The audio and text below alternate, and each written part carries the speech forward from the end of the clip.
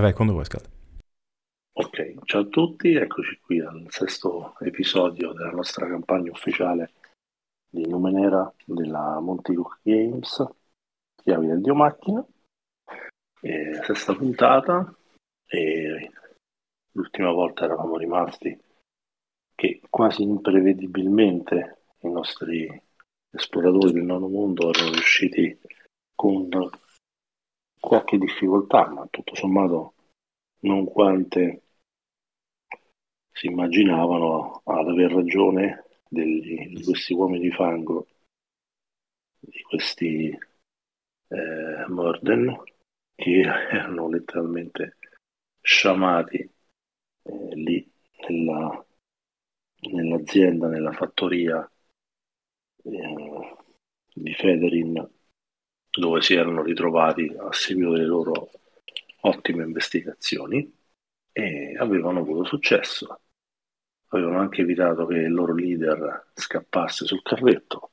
Uno o più. Quanti erano scappati? Uno o due? Uno. Uno, vero? Mm. Uno è riuscito a scappare dalla foresta mefitica. Avete deciso di non inseguirlo perché sarebbe stato insomma un po' rischioso anche dividervi, c'erano anche un po' di cose da fare. E allora io adesso comincerei intanto con i primi di voi a fare un punto della situazione dal punto di vista interpretativo dei singoli personaggi. Quindi lascio la parola a voi, così agli attori, vi introducete con i vostri personaggi e vediamo un po' cosa pensano, cosa dicono, cosa vogliono fare adesso che è finita la battaglia. Vai, chi si butta? Vai Pita.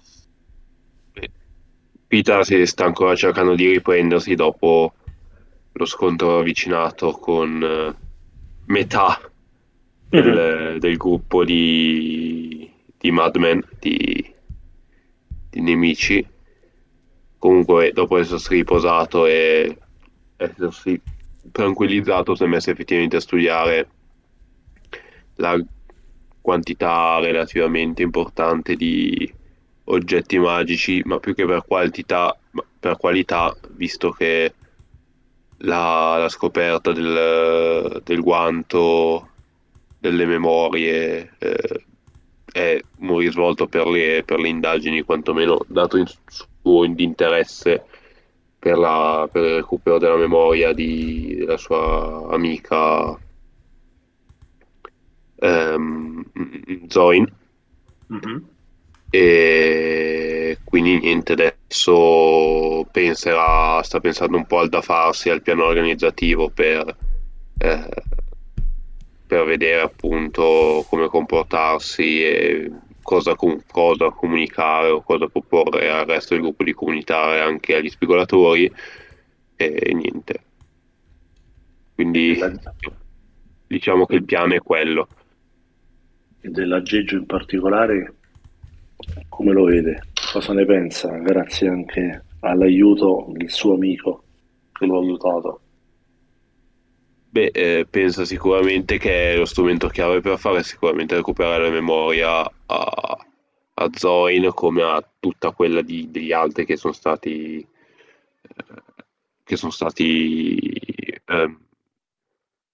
derubati appunto dei ricordi. Ho già pressoché archiviato il funzionamento e il principio di base dietro a questo artefatto a Baltasar, e comunque volevo giusto proporre ai costruttori del gruppo, quindi a Caleb e a Jax, Mm-hmm. di effettivamente se possono eventualmente studiarlo anche da un punto di vista costruttivo, che nel caso si danneggi altro abbiamo comunque un punto di salvataggio, tra virgolette, una maniera per effettivamente riprodurre degli effetti simili, giusto per far recuperare la memoria anche agli altri che non riuscirebbero altrimenti a recuperarla se si rompe l'oggetto. Mm-hmm. Ok.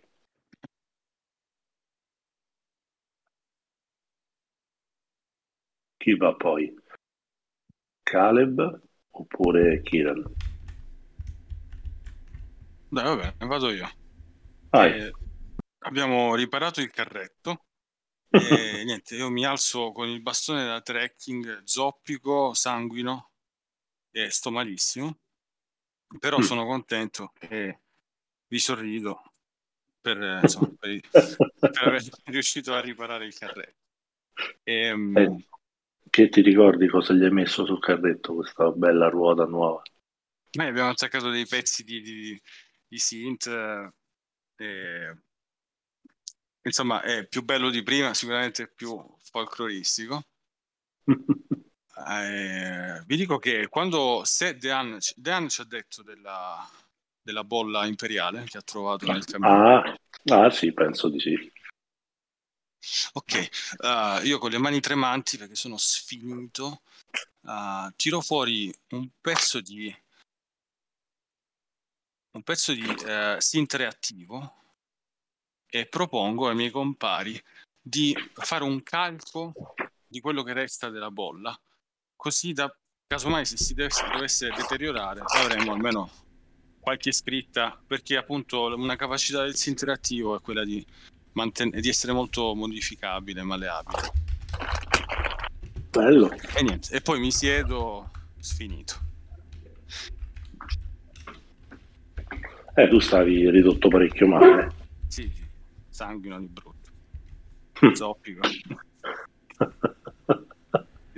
Lasciatemi sanguinare e zoppicare. Ok, Angelo? Beh, Kiran è piuttosto scocciato dal fatto che i madmen sono scappati in mezzo a questa foresta che non gli ispirava assolutamente così fiducia, però è contento di vedere che non c'è nessuno del gruppo che si sia realmente fatto troppo male. Diciamo che un po' di sanguinamento ci sta, se c'ha ancora tutti i pezzi attaccati, Caleb, quindi è piuttosto contento Kiran. Solo che si chiederà adesso come si farà a entrare in quel maledetto postaccio, a eventualmente seguire la pista per recuperare le memorie della gente che ne ha bisogno, quindi spera che qualcuno più intelligente di lui possa guidare il gruppo all'interno di quella foresta. Almeno sa che può contare sul suo two-man, almeno un punto fermo che lo rassicura, comunque il fatto di avere, certo, di avere Anna al suo fianco. E come ha vissuto questi madmen?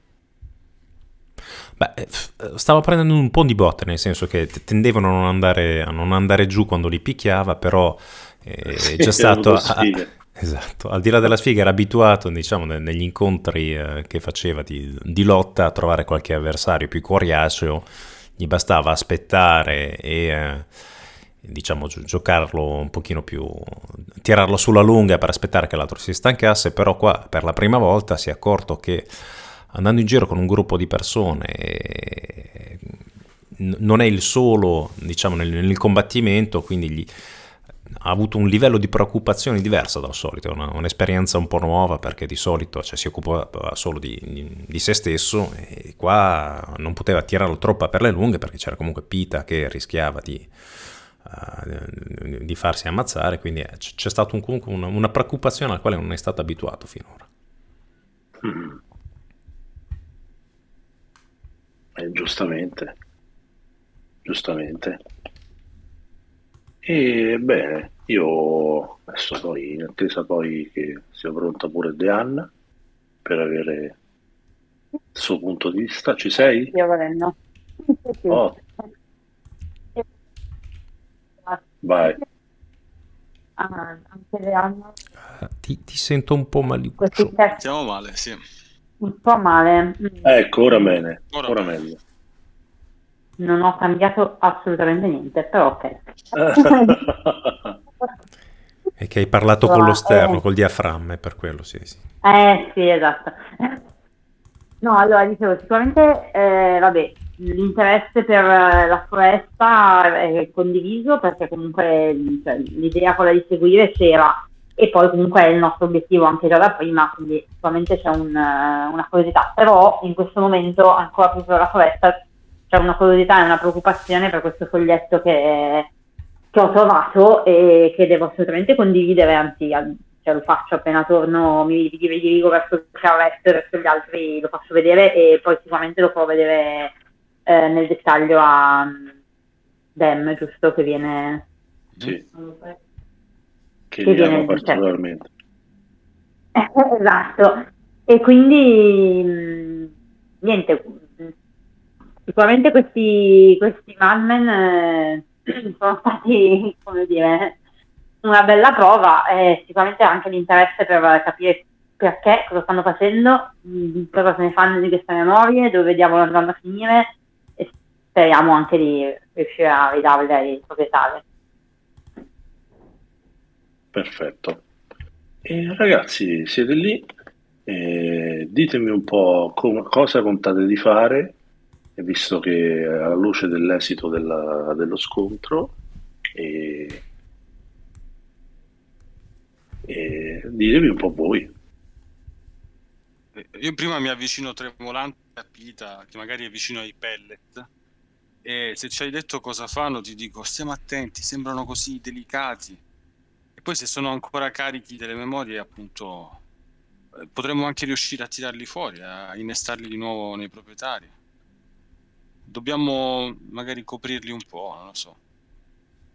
Insomma, ho paura che siano troppo fragili, che si spezzino.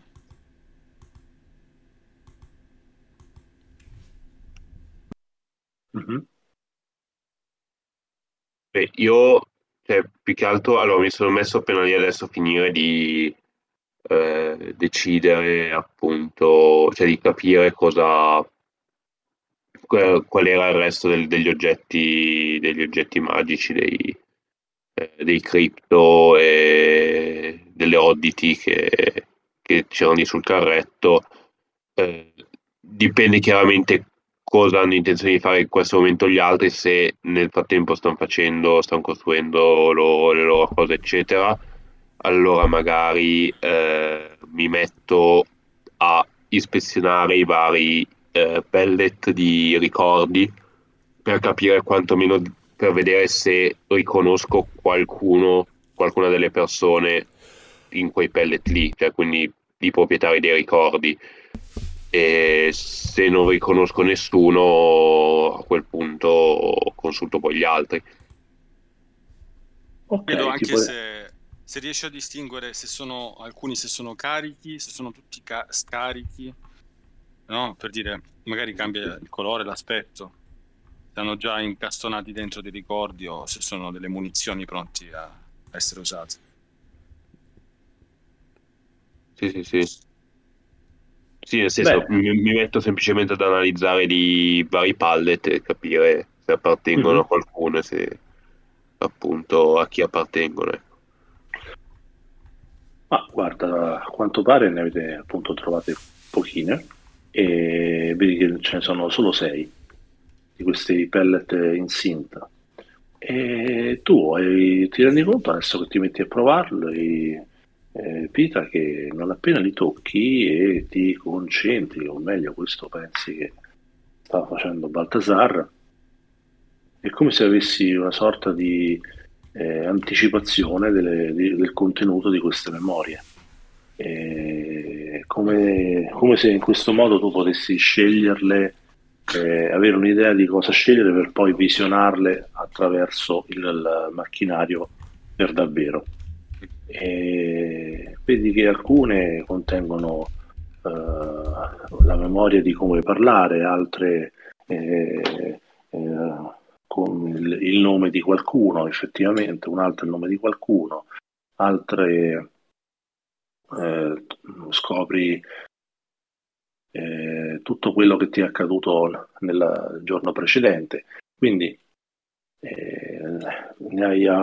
hai vissuto l'anticipazione di questi primi 3 pellet e ti rendi conto che a quanto pare devono essere, cioè è difficile associarle effettivamente a una persona, ma capisci che rispondono evidentemente a una domanda diretta che ha fatto l'utilizzatore del NUMENERA, come se l'utilizzatore avesse detto rispondimi a questa domanda. La domanda ha estratto tutto quello che c'era da dire, che poteva essere dentro la testa del bersaglio, e il bersaglio, a giudicare da quello che avete visto nei vostri amici, ha perso completamente quella conoscenza, mentre tale conoscenza è stata incastonata in questi pellet di synth. Questo è quanto capisci, Pita, dando una rapida, insomma, scorsa ai primi 3 pellet come anticipazione. Non hai vissuto il ricordo, ti rendi conto, ti dici di mettere un attimo per viverlo. Sì, adesso voglio solamente capire se riesco appunto a capire a che parte i nostri ricordi, poi nel momento in cui abbiamo del tempo, siamo tranquilli in città e non all'aperto, rischiando di altri attacchi, eccetera, e ho del tempo a cui posso dedicare più approfonditamente e poi indago bene uno ad uno i vari pellet. Mm-hmm. Va bene. Se posso, volevo chiedere, oltre alla maschera dei ricordi, abbiamo trovato anche un'iniezione, un oggetto da in mano e un defasatore. L'ho chiamato defasatore. Ti fa cambiare di fase. Mm-hmm. Sì. Confermo. Okay. In pratica l'iniettore dava nel minuto seguente all'utente 3 reroll immediati su check falliti. E poi c'era il dispositivo a mano che consentiva all'utente di andare fuori fase per 1 minuto. E poi c'era questa stranezza, la Oddity, che era una sfera bianca che a quanto pare faceva le fusa quando era toccata. Sì.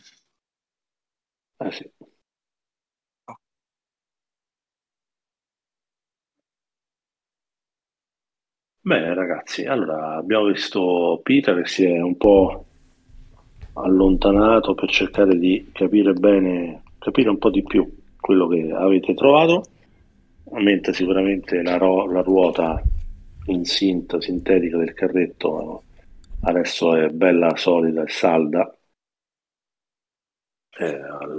nell'alloggiamento che era rimasto danneggiato e sguarnito dopo il colpo che gli era stato inferto alla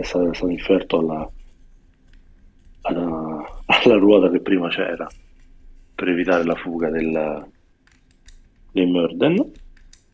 E sono circa le 10 di mattina e ditemi cosa volete fare. Voi siete lì, giocatevi un po' in forma diretta, se volete rimanere un po' a riposare, se volete partire, quando volete partire. Dico, ragazzi, Master, io volevo chiederti, vai, dici. No, vai. Avevo una domanda. Mentre lavoravamo sul carro, abbiamo notato se può essere un carro di qualche fruttarolo, se c'è qualche effigie, un simbolo tipo la gilda dei fruttaroli o una targhetta, o può essere un carro qualunque, giusto per... Allora, assolutamente riconosci, ora che ti metti a guardare, il simbolo dell'azienda di Federin, che è lo stesso simbolo che hai trovato al bancone nel mercato e nello stand vuoto che era vicino al commerciante che vi ha trovato Deanna per cercare di capire. Quindi capite, sicuramente questo è un carretto di Federin. Scald, gli usi e i costumi dei funerali da queste parti, quali sono? Infatti volevo giusto dire che forse è il momento di dare una degna sepoltura a quel povero Cristo che lì a caso. Mm-hmm. Beh, avete 2 alternative, potete decidere di fare una pira oppure potete decidere di seppellirlo, ecco. Ma qualcuno per vivere da solo, magari avere la famiglia, qualcosa, possiamo pensarli e avvisarli, insomma. Chiedo, Deanne, se quando ci chiedi se avrà una famiglia, ti chiedo, hai visto ritratti, lettere a casa, qualcosa? Un parente, qualcosa? No, è vero, effettivamente è una cosa che bisognerebbe guardare. La casa era vuota, no? La C'erano casa era... solo i rimasti dei Norman che avevano, insomma, erano stati lì dentro, però sì, magari guardando meglio posso rendermi conto appunto se c'è qualcuno che possiamo contattare. Guarda, ti rendi conto che Oh, nelle immagini, rumori inquietanti, c'erano delle immagini di persone grandi di età, pensi che ci siano i genitori e poi vedi, ecco, ti sembra che non abbia una famiglia, ti sembra che sia un singolo, da quello che hai visto da immagini artistiche o effetti personali. Qui vive da solo, Ok. quindi è probabile che abbia un fratello, da quello che vedi, ma difficile a dirsi dove poterlo trovare, ecco. Ok. Vabbè, al massimo magari possiamo dirlo al mercante che abbiamo trovato, che sembrava conoscerlo abbastanza bene, e lo magari fa conoscevo lui bene. poi che se ne, cioè, se magari sa, magari avvisa lui. Nel frattempo sì, magari possiamo per dirlo almeno per non lasciare appunto il corpo così. Quindi come volete fare? Cioè, quindi o lo seppelliamo o una pira, oppure lo carichiamo sul carro e lo portiamo dal suo vicino, Sì. dall'altro mercante. No, vabbè, ma cioè, volete portarlo in città? Secondo me basta dirglielo. Sì, cioè, più che altro lo possiamo, probabilmente seppellirlo è più veloce che fare una pira, perché per Sì, fare una mi sembra pira la cosa più devi raccogliere la semplice. legna, fare il fuoco, metterlo lì e bruciarlo, mentre seppellirlo, fai una buca e lo seppellisci. Sì. Però di certo non portarlo in città, uno Riguardi, sicuro ci dà una colpa a noi. eh, e due portare un cadavere vecchio di 3 giorni in una città densamente popolata, in un mercato densamente popolato, forse non è il massimo da un punto di vista della salute pubblica. Mi alzo lamentandomi come un anziano e comincio a scavare una buca dove mi indicate voi. Sì, anche Sì, domani anch'io, cioè cerco, essendo un contadino magari avrà degli attrezzi, quindi cerco una pala, qualcosa del genere. Sì, sicuramente. Ma una volta che l'abbiamo seppellito, che chiedo agli altri cosa... Se siete stanchi, volete riposare o ci lanciamo nella foresta a dare un'occhiata, cosa ne pensate? Io più che lanciarmi nella foresta tornerei in città ad aggiornare gli esploratori d'ambra su quello che abbiamo trovato. Possibilmente o mi metto io ad analizzare i pellet o do questo compito a qualcuno degli spigolatori d'ambra che immagino sappiano quello che fanno. Sì, almeno le Giusto memorie di per... qualcuno. Sì, forse è meglio portare almeno il macchinario in un posto sicuro prima di addentrarsi. sì. Sì. Cioè, se è Giusto, una cosa che dobbiamo fare con criterio. giusto per capire, quindi nel momento in cui ho guardato velocemente i ricordi, non ho visto niente che mi potesse riportare a Zoin. No, sicuramente no. Ok. È come se tu stessi leggendo, cioè le sensazioni che hai quando quando prendi bene in mano, chiudi a pugno la tua mano sopra il pellet di Sint, è come se tu stessi guardando il titolo di un libro. Quindi, come facevo gli esempi prima, un titolo dice quello che hai fatto nell'ultima giornata, un altro titolo dice il tuo nome e così via, insomma, ecco. Ok? E poi Il è mio chiaro nome che inteso come il nome di quello del synth, del cioè di quello proprietario. della memoria. del proprietario della memoria, sì, esatto. Ok. Quindi a livello di quei nomi lì non ne riconosco nessuno. No, Ok. no, capisci che c'è proprio un pellet di synth che immagazzina un contenuto che è stato strappato a un bersaglio, capisci? Quindi proprio una cosa tipo un pellet, una risposta che può essere più o meno lunga alla domanda che è stata fatta tramite il macchinario, che poi evidentemente ha strappato le conoscenze e le ha immagazzinate in questi pellet. Quindi per assurdo tutti questi pellet potrebbero appartenere ad un'unica persona? Allora, potenzialmente sì, statisticamente diresti di no.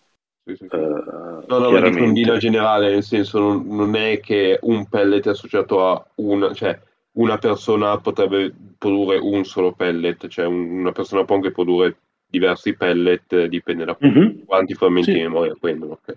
esattamente, è quello che tu riesci a inferire analizzando il macchinario e sulla base dell'esperienza pure che avete avuto, guardando come ha reagito Zoin, come ha reagito Sì. Radius e anche altri cittadini di cui avete sentito. Quando tu, Pita, fai questa osservazione, vedi che c'è Jax che ti dice che potrebbe andare molto volentieri lui al volo al quartier generale degli speculatori d'Ambra a ragguagliare di quello che sta succedendo e se volete può portare lui il sacchetto di pellet di synth per cominciare a fare un'analisi di quello che c'è in questi 6, insomma. Visto che nessuno di essi riguarda Zoin, dico senza troppi problemi, sì, va bene. Ma Così se vogliamo andarci eventualmente col carretto o no? Perché se andiamo col carretto nel tragitto io mi metto ad analizzare più con calma i 6 pellet a sto punto. Cioè dipende come vogliamo andarci, se invece vuoi prendere la roba e andare tu a piedi direttamente allora te lo lascio e non li sto ad analizzare. ma lui, vedete, Jax che si rimette a voi, insomma dice ditemi voi, se volete posso pensarci io, e posso portare i pellet come suggerivi tu Pita per farli analizzare agli speculatori e ragguagliarli su quello che abbiamo scoperto fino adesso. E se volete posso prendere il carretto io, se volete vado a piedi che non è un problema, voi prendete il carretto, se volete andiamo insieme, come volete voi. Ma Yanin è un peccato, insomma, magari li portiamo dagli speculatori, magari. Cioè, li può portare Jax, se sono mansueti, si Sì, fanno sì. guidare, Sì, no, nel possono senso, tornarci tanto utili. se il carro è anche carico di altre robe che comunque bene o male avremmo dovuto o vendere o portare dagli speculatori, quindi a quel punto tanto vale che gli lasciamo il carro con su tutto il materiale in più quello.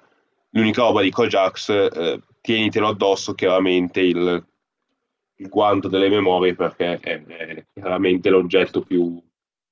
Ah, cioè, certo, sì, sì, se ti sì. rubano altro, sti cazzi, se ti rubano quello potrebbe essere veramente un problema. Quindi, quello Mhm. sì.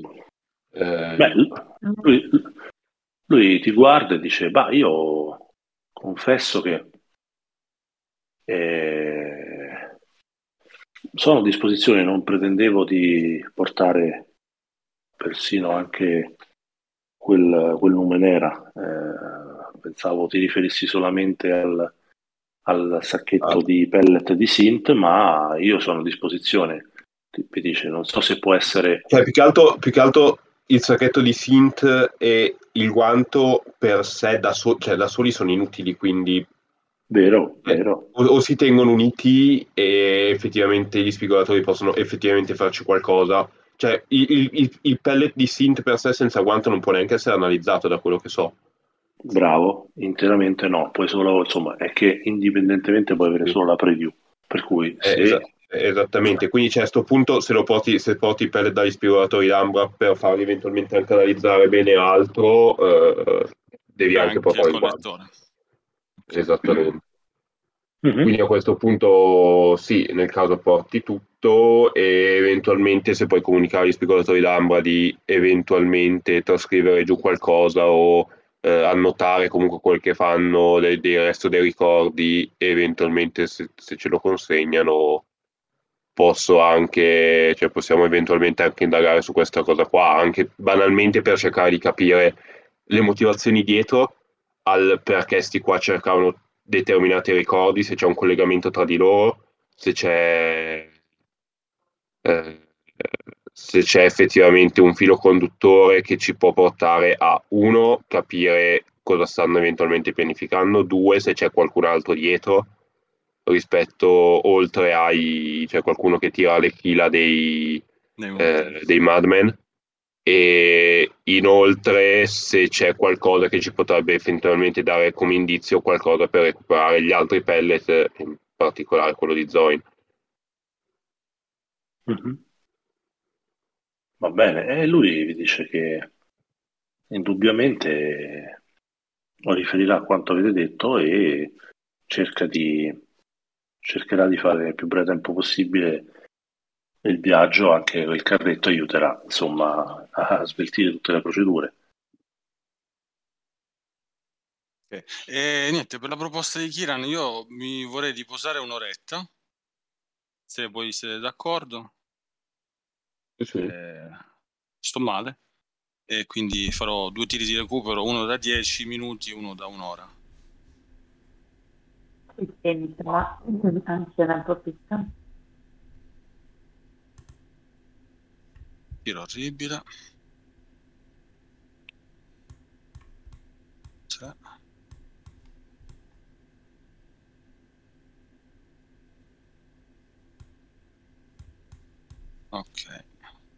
Ok, ditemi se altri vogliono fare i tiri. No, io sono a posto. Allora, cioè, dipende in che tempistica è stato fatto questo di riposo. Io devo vedere un attimo quanto fai pool. Effettivamente potrei fare un altro tiro anch'io, quello da un'ora, perché avevo fatto l'ultima volta quello da 10 minuti, quello da un'azione e quello da 10 minuti, se non mi ricordo male. Voi Recovery considerate roll da che 10 minuti e un'ora, sì. Faccio un recovery roll da un'ora nel frattempo, mentre si riposano anche gli altri. quindi io direi combattimento c'è stato alle 10, un paio d'ore tra il seppellimento di Federin e le chiacchiere, il seppellimento di Federin e un po' il riposo ci passano, quindi se volete potete ripartire intorno a mezzogiorno. Sì, se abbiamo del cibo magari pranziamo e ripartiamo. Penso proprio di sì. Ci rintaniamo nella casa di Fede, Esatto. facciamo un fuoco. Sì. Va bene. Conviene. Benissimo. Va bene, allora è mezzogiorno. Ditemi se avete qualche spunto da dire da fare e dove volete andare ora che siete pronti per partire. Visto che nessuno lo guarda, prendo il defasatore e dalla mia presenza cominciate a sentire un bisbiglio. Sembra una lingua strana e credo che i miei cripto stiano interagendo tra loro, Master. Sono 4 cripto su un limite di 3. E quindi dai, divertiamoci, facciamo un tiro sulla tabella, mazzo di cripto. Va bene, aspettiamo un pochettino? Che dici? Sì. Aspettiamo un'oretta. Sì. Va benissimo, così vediamo se salta qualcosa. Non ho capito cos'è che hai preso. Allora. Se superiamo, io ho preso il defasatore, quello, se a meno che non lo volete voi. E se superiamo il limite si creano situazioni strane. Ok. Bene, vedremo un po'. Quindi, qual è la vostra meta? Dove volete andare? Ditemi un po' in che modo, se avete qualche spunto. E allora, se vogliamo addentrarci nella foresta, se l'idea è quella, ecco, no, scusate, io prima volevo chiedere una cosa. Abbiamo capito, se non sbaglio, che doveva esserci un altro carretto, perché su quello che abbiamo fatto c'era poco e eravamo anche trovato delle tracce. Non mi ricordo Vero? più se queste tracce andavano nella foresta o no. Sì, andavano nella foresta. Ok. Sì, avevamo Ok, seguito perfetto. anche il Mordan che era scappato fino a tipo a metà, Sì, all'inizio quello della me lo foresta, ricordo. però E sì, che poi... mm, sì, no, non era visibile.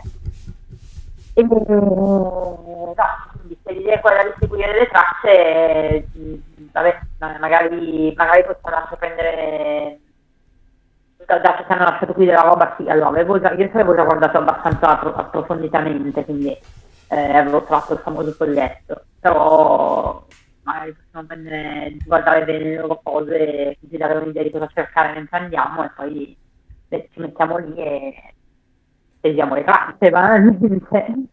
Tanto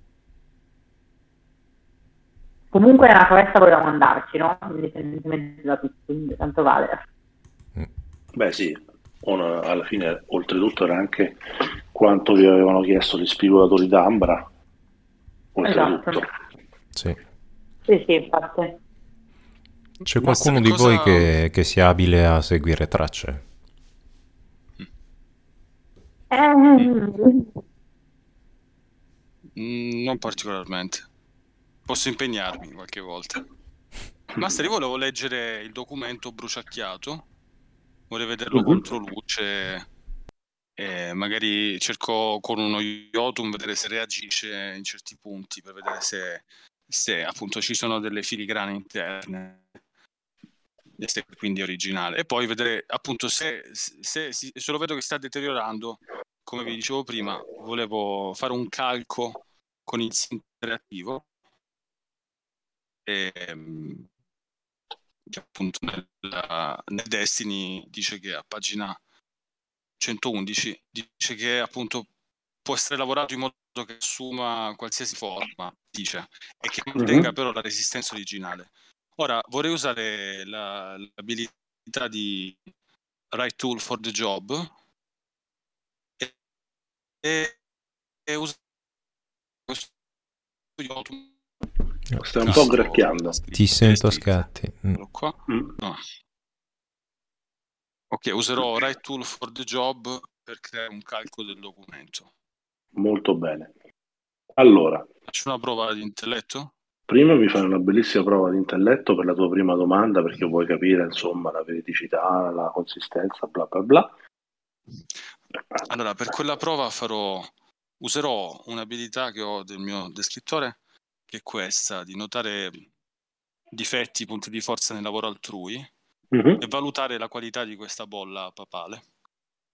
E tiro. Senza Ti, re- tenacia, perché sono esausto. ti rende addestrato in questo genere di prove, è vero? Sì, sono addestrato in questo genere di prove di valutazione. Allora, da 4 diventa una prova di difficoltà 3. Non la passo. Non la passi, perché hai rollato un bellissimo 3.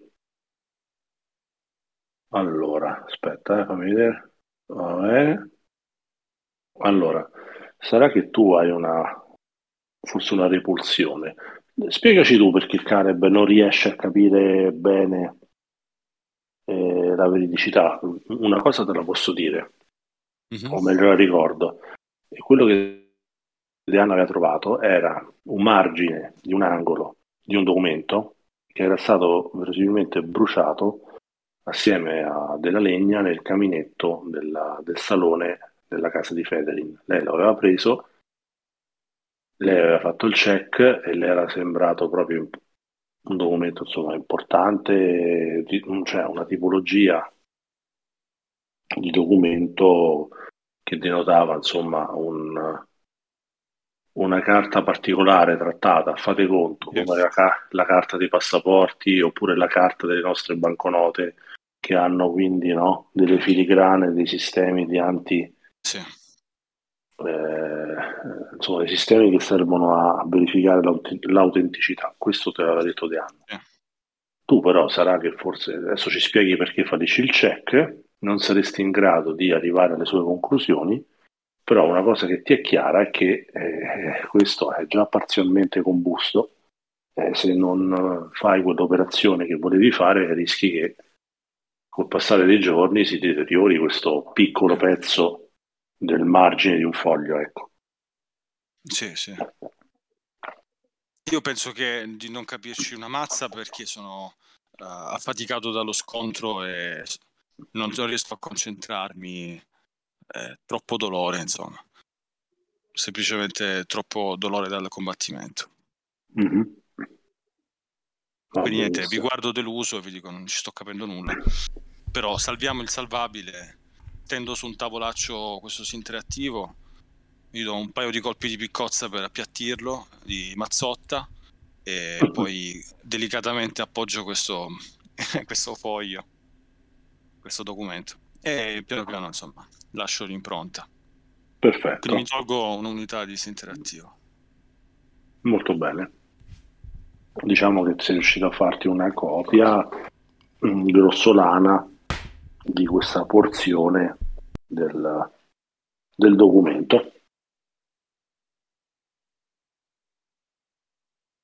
Qualcun altro vuole fare qualcosa? Ditemi come andate, se volete. Guarda, io butto giù una pillola. Questa qua.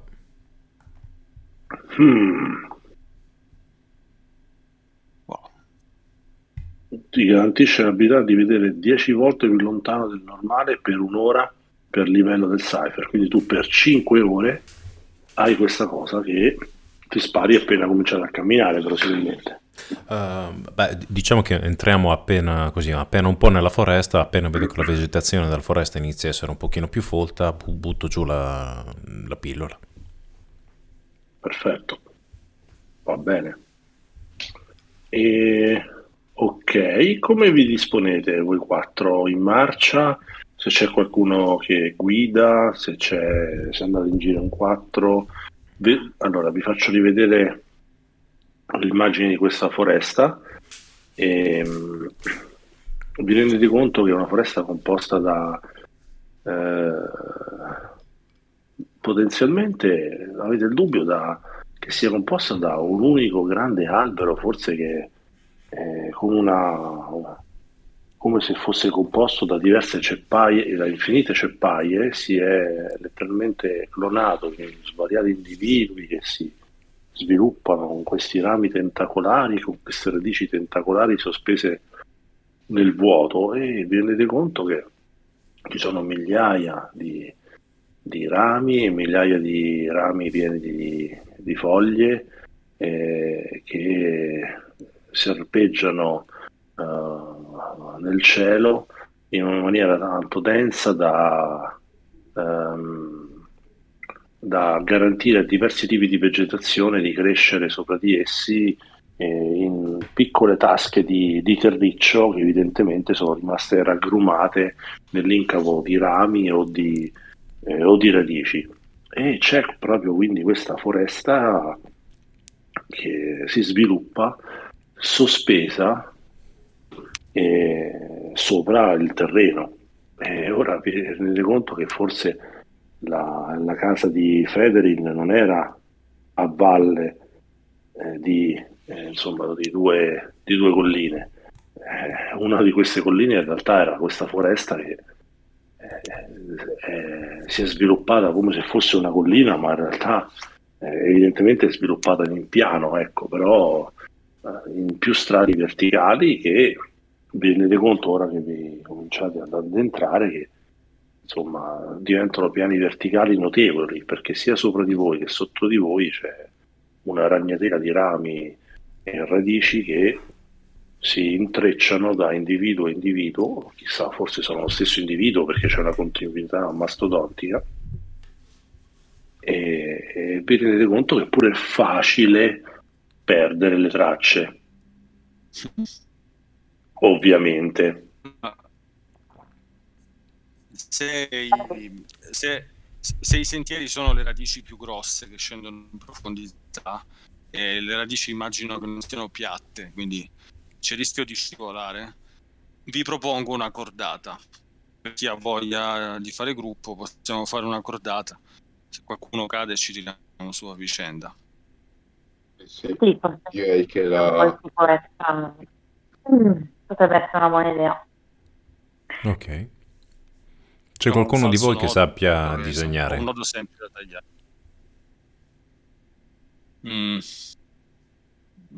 Granché.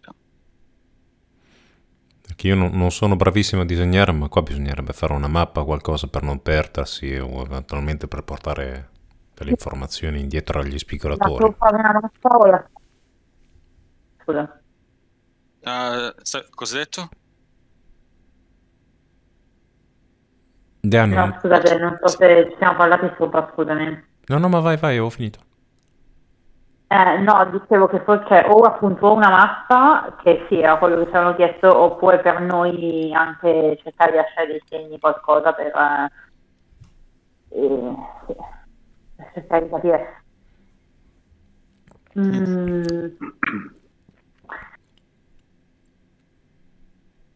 Mi guardo tra l'attrezzatura, cerco so cose tipo inchiostri, cose, ma non ne ho.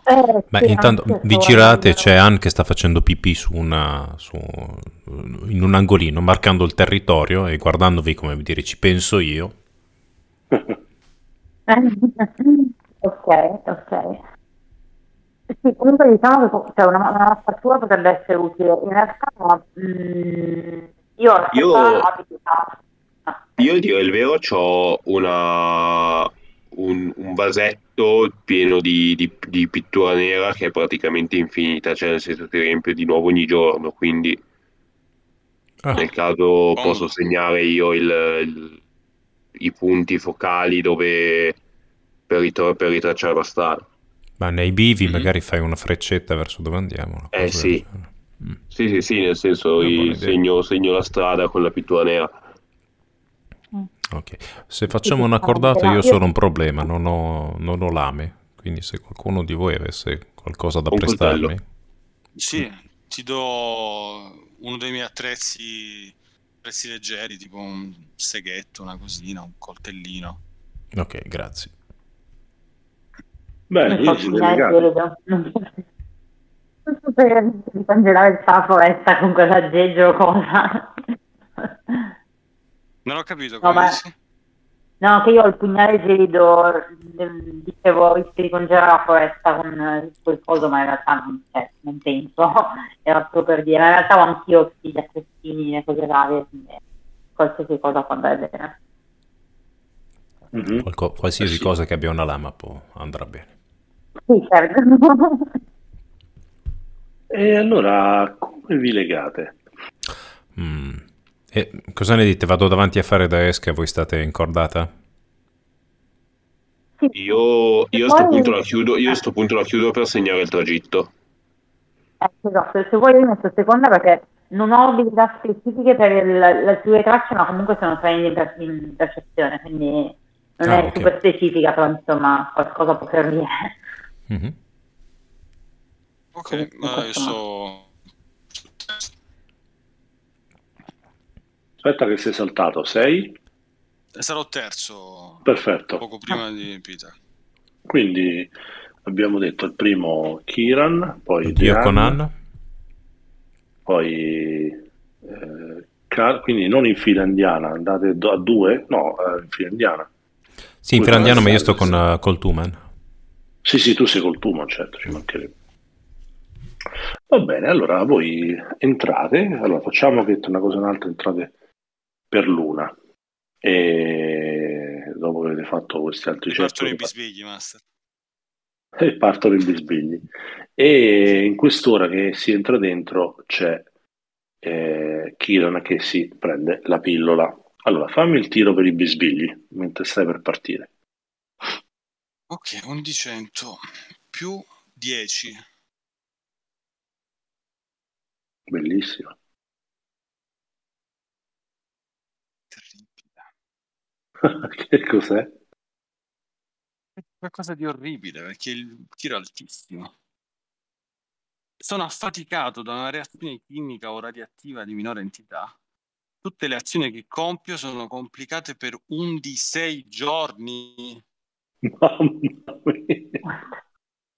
Imprego gli antichi dei e mi vedete pallido, un di 6, tiro un di 6. Vai, stupisci. E beh, chiaramente per un di 6 giorni. Mi vedete malaticcio e dei strani bisbigli continuano a uscire dalla mia figura. E io ti vedo pure che magari insegui in maniera nervosa i singoli bisbigli e questo magari ti crea pure degli scompensi psichici, come posso dire, sei un po' sulle corde, sei distratto, Sì. sei a disagio. Ma riesco a capirlo perché si è caricato una bordellata di NUMENERA a caso e quello è il problema. Ma povera Stella, in realtà non si è caricato di una bordellata, ne ha preso solo uno più del massimo. E tra l'altro gli altri chi li porta l'altro? Mi sembrava che ci fosse qualcuno che non fosse al massimo dei NUMENERA. Io ho appena usato la pillola, quindi. Ah, bravo, a sto buono. punto. Ma forse anche Jax ne aveva uno slot libero, se non mi ricordo male, però non mi ricordo. Vabbè, lui adesso è andato dagli speculatori. Va bene, allora prende Kiran l'altro. Lo porto io. Va bene, si comincia in bellezza. Allora voi entrate in questa foresta e vi rendete conto subito che avete l'opportunità, insomma, di seguire le tracce che all'inizio, come vi ricordate, sono molto evidenti del carretto.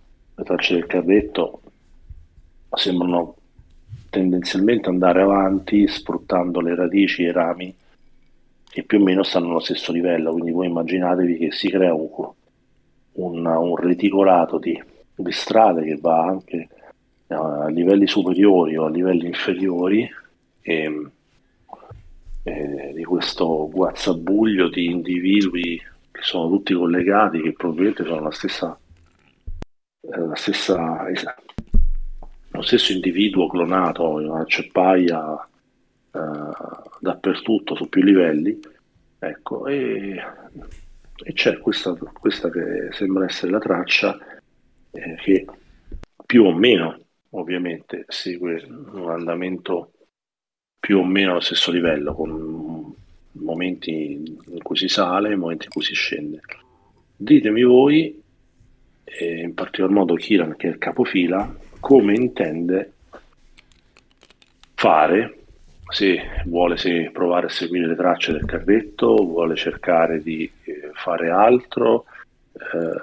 Ti rendi conto che il carretto sembra che seguire questa specie di strategia che fra alti e bassi più o meno rimane allo stesso livello, e voi quindi siete su un livello generale del bosco a metà, perché si sviluppa sopra di voi e sotto di voi, e ha l'idea insomma che potresti assoggettarlo quasi alla strada principale, ecco, come se tu passi in un bosco normale nel sentiero largo, ecco, ok?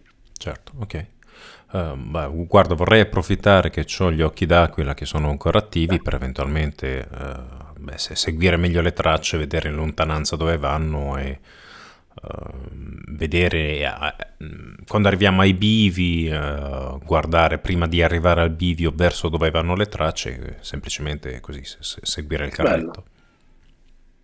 Guarda, mi piace fare dimmi, tipo, hai presente vai. la lente da Sherlock Holmes con la stessa, sullo stesso principio. Perfetto. Leanne, voleva dire qualcosa? Sì, io vorrei, mentre seguiamo queste tracce, a parte guardarle molto bene, appunto con l'idea che poi magari a un certo punto dovessero diventare meno chiare, così magari se le osservo attentamente fin dall'inizio riconosco delle piccole cose che mi possono aiutare dopo. Ma vorrei anche vedere se oltre alle tracce del carretto, che sono chiaramente evidenti, ci sono anche segni di qualcuno che gli è corso dietro poi, per capire se il tipo gli è accorso seguendo la stessa strada, o se magari guardandomi anche un po' intorno, se vedo che magari ha preso un'altra strada per qualche ragione, cose del genere. Beh, qui Ti bisogna... giro percezione? Guarda, No. più che percezione è di seguire le tracce. Non ho. Perché qui, come saprete, a NUMENERA tu puoi essere addestrato in qualsiasi cosa, anche tipo sollevare barattoli di birra, per dare l'idea. E quindi considerate che ora che vi state addentrando nella foresta, la luce è appena più soffusa, anche ora che siete nel mezzo della giornata, e ogni tanto c'è qualche occasionale raggio di luce che entra in diagonale dalle chiome arboree sopra di voi, insomma, però tendenzialmente riuscite a vedere. Però la luce varia tra l'essere soffusa all'essere bella luminosa, ecco, grazie a questi raggi che entrano in diagonale. Quindi io vi direi, c'è bisogno che ci sia un leader che faccia il check, volendo può essere assistito da qualcuno, e direi al massimo una persona per non far casino, e ditemi di chi è che è la guida vera e propria, chi assiste. Non so, forse... tu, Kiran. Dai, guido io che ho gli occhi potenziati, e magari se Dean mi dà una mano col fatto che è trainata in percezione. Io tanto me ne sto dietro a segnare la strada, quindi di certo non io. Va bene. Master, io sarei specializzato in percezione, però adesso solo addestrato. I svegli mi parlano di culture lontane. Ah beh, certo, sicuramente.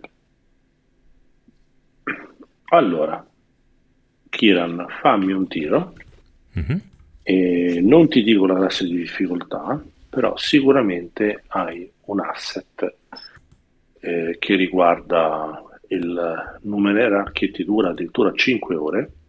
Ok. Quindi diciamo che un'oretta è passata da una cosa all'altra, al massimo, arrotondi in eccesso, però più o meno ci sta. E quindi hai un asset, e hai un altro asset grazie alla percezione di Deanna. Allora metto anche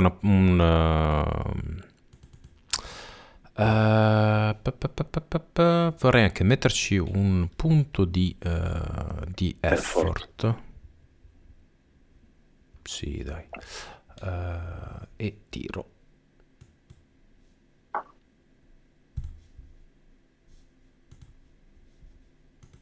Non l'ho messo nel tiro, in sostanza ho rollato un 6, quindi difficoltà 2, difficoltà 3 perché ho messo l'effort, quindi 4 e 5. Mi avete detto 2 punti, giusto? Due asset? Sì. Ok, allora, quindi difficoltà 5. Allora, la prima ora di viaggio vero e proprio passa tranquilla. Sei convinto, grazie anche agli spunti di Deanna, occasionalmente perdete le tracce di questo carretto, anche perché è difficile che lasci sempre tracce sulla scorza legnosa coriacea ora di una radice, ora di un pezzo di tronco messo storto, ora di un ramo, perché immaginatevi che da sopra andate a sotto, il sopra di un albero diventa il sotto di quello seguente. È una ragnatela arborea, letteralmente. State passando in una parte della foresta che sembra anche in fiore, e stanno sbocciando vari fiori su questi alberi, Ma vedete che queste fioriture sembrano varie,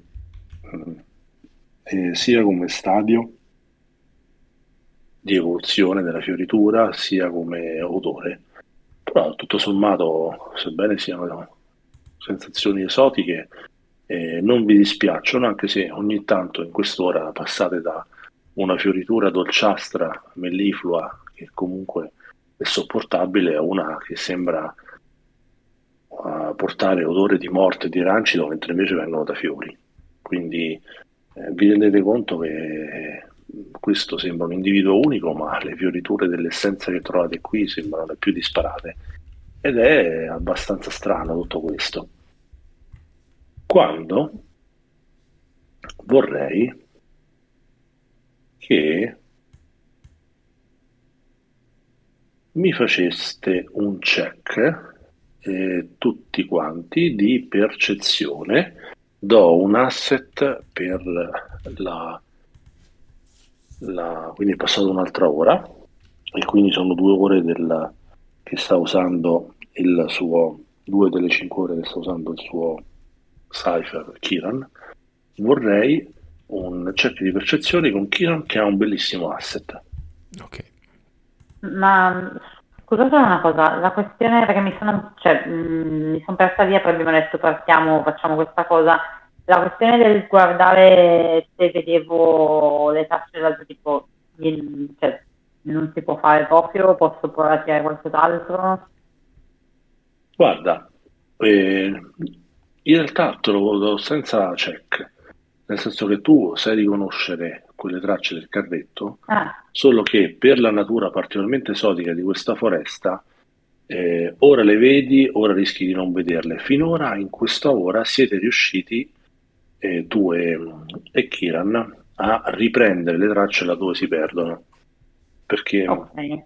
capisci che è proprio dovuto alla scorza molto dura della corteccia di questi Certo. alberi, che rendono molto difficoltoso il seguire le tracce. Quindi non è proprio un check di percezione, è proprio un check di seguire le Sì, no, tracce. no, quello quello l'avevo capito, era perché era la questione anche del vedere l'altro, ma mi sa che non ne lascia appunto di tracce sotto l'altro sui rami, ok. Però comunque sia, tu l'asset a questi check glielo dai, Sì, va bene, va bene. Allora, Ok, fatemi quindi tutti un resetiamo check. Fatemi un check. Io batto difficoltà 6. Io ho fatto 20. Ma che è stasera? Era così. Allora, Pete ha fatto un bellissimo 5, ti ringrazio. Ma hai usato un asset? Io ho fatto un 3. Non ho capito se l'asset era per tutti o no, nel caso vabbè non me lo contare. No, penso che rimanga settato dall'ultimo check, per cui se tu di volta in volta non aggiorni il check con i vari cosi, lui ti parte sempre in automatico con... No, io avevo messo l'asset perché stavi parlando di asset, non ho capito se era generale del gruppo o meno, per quello dico. Ah, questo no. Ok, allora ho fatto 5, basta. Per gli occhi di aquila. Sì, Kiran ha gli occhi d'aquila. Quindi Kiran ha gli occhi d'aquila, poi quindi è un check di percezione. Quindi chi è addestrato, specializzato, buon per lui. Kiran ha un asset per gli occhi d'aquila. Quindi tu sei specializzato, Caleb? Sì, sono specializzato, però perdo, quindi solo addestrato per il mix di cripto. Giusto. Quindi tu fai difficoltà 2 all'atto pratico. Quindi difficoltà 2 per Caleb. Kiran fa Difficoltà 6. difficoltà sì, fa difficoltà 6. Pita fa una difficoltà 1, mi sembra, giusto? Sì, perché non ha asset o cose. Sì. E Deanna fa una difficoltà 7. Allora, tutti quelli che hanno fatto difficoltà 5, quindi Kiran e Deanna, si rendono conto che, ragazzi, avete l'impressione di essere seguiti, però girandovi non vedete uomini o ominidi, c'è sempre solo la foresta con le sue rami, il legno, i suoi radici, i suoi tronchi e quant'altro, però avete la netta impressione che siete seguiti. Lo capite solo Kiran e Deanna, anche da più persone?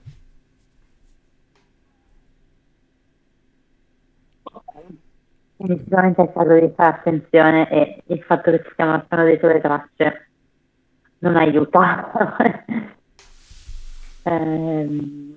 Kiran, che cosa ne pensiamo di questa cosa? Ti sento un po' a scatti, cioè un po' tanto. Scusatemi. Scusate, poco. C'è Deanna però che ha un effetto maggiore.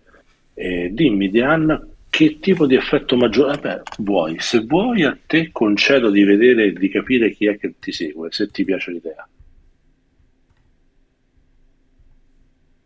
Non la sento più però. Mi sa che si riconnette perché andava a scatti. Mm-hmm.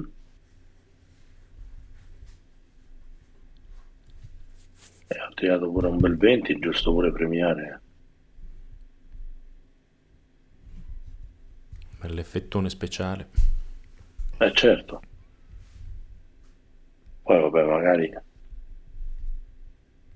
lo faccio vedere nell'immagine, poi tanto tutto quello che metto. Sì, facciamo astrazione se ci dici che non la vediamo, dai. Tanto sicuramente sarà qualcosa di orrendo. No, perché invece sono certo che vi piacerà. Aspettiamo però che torni. Sì, scusate, ho provato a staccare wifi ma non ha funzionato, adesso ho provato a spostarmi. Vabbè, per ora è chiaro, sente bene. Ora va meglio, ok. Ora va meglio. Non vi sentivo più, quindi mi sono persa, non so cosa è successo. Siccome hai fatto 20 di dado, ti volevo proporre, Okay. a meno che tu non abbia un'idea tua creativa che tu tenerei al meglio, se no ti posso proporre che grazie al tuo 20 di dado tu come effetto maggiore puoi vedere chi è che vi segue. Va bene, dai, cioè, mi sembra utile.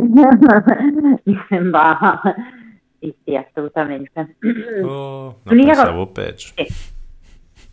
Come? L'ho messo in roll 20, le creature che vi stanno seguendo, e ora capirete il motivo per cui non sono facilmente visibili. E cioè, se tu, certo. Deanna, ti rendi conto che sono degli ominidi che sono fatti di corteccia, di legno, di viticci, ed ecco perché si confondono perfettamente con questo tipo di ambiente, con questo tipo di illuminazione, e ti rendi conto che sono 5 che vi stanno seguendo, e ti rendi conto che sono sempre più vicini. Ma vicini, nel senso che se come si dice, mi rivolgo direttamente a loro, mi sentono? Cioè, potrebbero essere proprio... Pensi di sì? Che sono molto Come? vicini, solo che certo tu sei convinta che se provi a parlare loro ti sentono perché sono molto vicini, è solo che sono difficili da vedere. Ok. Allora magari prima di così, dato che mi sembra di aver capito che Kiran anche lui si è reso conto, cercando di essere il più discreto possibile, il più cioè così, magari gli indico e gli dico: li hai notati anche tu? Sono loro? Io faccio cenno con la testa. Anche agli altri facendo senno. Esatto. Attenzione, non siamo soli.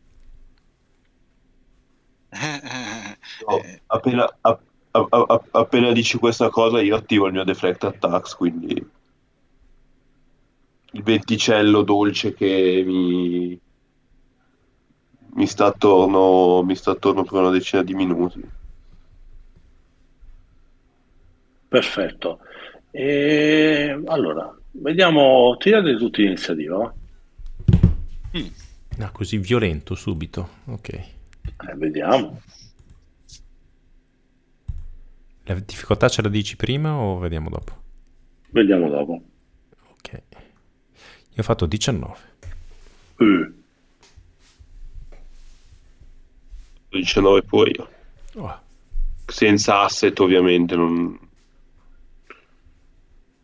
Quattro. Meno male che c'è Caleb che li mette sempre tutto in riga, Beh, sezione scorsa, combattimento da paura. Però.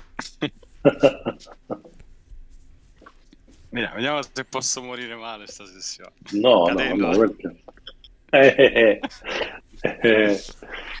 Allora, Ma dato quindi che vedo abbiamo- Caleb giusto un pelo emaciato, posso fare eventualmente un tiro di conoscenze NUMENERA per dire guarda che il tuo problema è che c'hai addosso troppi NUMENERA? Sì, puoi farlo. Puoi farlo, come no? Allora, Pita, tu che effetto minore vuoi? Faccio qua. Effetto minore voglio il fatto di essere relativamente in una posizione tattica. Ho ritrovato per puro caso, perché chiaramente il combattimento deve ancora iniziare, contro sti qua, quindi per il prossimo turno magari ho +1 ai tiri, non lo so quali potrebbe Sì, sì. essere una condizione. Dimmi tu, proponi tu. Se vuoi avere un bonus ai tiri, va bene. Ho l'high ground. Mhm.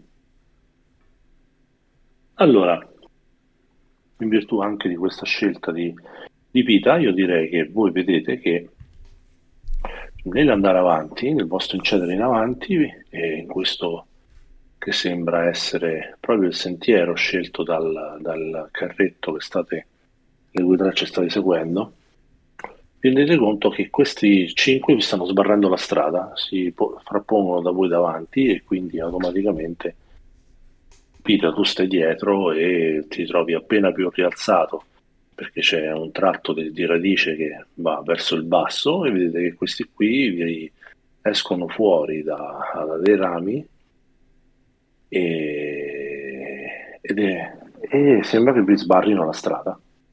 Stanno Anche fermi. Kieran ha fatto un 19, non so se ha preso anche lui l'effetto minore. Sì, prego. Scaldo, ti posso proporre questo come effetto minore? Vorrei capire le loro intenzioni, se sono direttamente aggressivi o se lo vogliono solo sbarrarci la strada per interpellarci se sono in una postura piuttosto difensiva o d'attacco. Riesco a capirlo come effetto minore? Sì, mi piace. E ti rendi conto che loro, a parte non hanno... Allora, ti sembra che loro abbiano, mi correggo, hanno delle specie di lance vegetali che hanno una punta molto affilata, che tengono al fianco in posizione di riposo e hai l'impressione che vi stiano sbarrando la strada, questa che è la strada principale. Ok. Ok, perfetto. E sotto con l'iniziativa chi ha fatto 19 può partire, uno fra Kiran e Pitan a vostra scelta. Lascio a Kieran la prima mossa, Allora, anche perché non sono quello che effettivamente ha notato Mhm. i cosi, quindi cioè, Io alzo le mani in senso di non aggressione. Però in realtà quello che faccio è preparare l'azione, se ci attaccano gli do un calcio in bocca. Però mi avanzo per il momento così a mani chiaramente in aria, dicendo, facendo così, una postura non aggressiva, fra virgolette. E dico agli altri, attenzione, non sembrano attaccare per il momento. Magari stanno difendendo solo il loro territorio. Ok. Pita. mi aggrego anch'io, nel senso rimango con una preparata di scagliare un onslaught fisico, quindi dire a Baltasar di attaccare, però per adesso dico Baltasar sta allerta ma non fare niente. Molto bene. E dopo tocca a loro. loro vedete che rimangono impassibili, in questi 5, e diciamo che tendenzialmente vi hanno accerchiato a semicerchio, quello anteriore, però non è che vi hanno attaccato né niente, vi seguono, rimangono fermi, non sembrano rispondere né reagire. Del resto sono anche abbastanza criptici, perché sono degli umanoidi vegetali, insomma, di corteccia, quindi non sapete discernere bene quello che possono pensare, ma non parlano e sembrano rimanere fermi lì, sotto a chi tocca.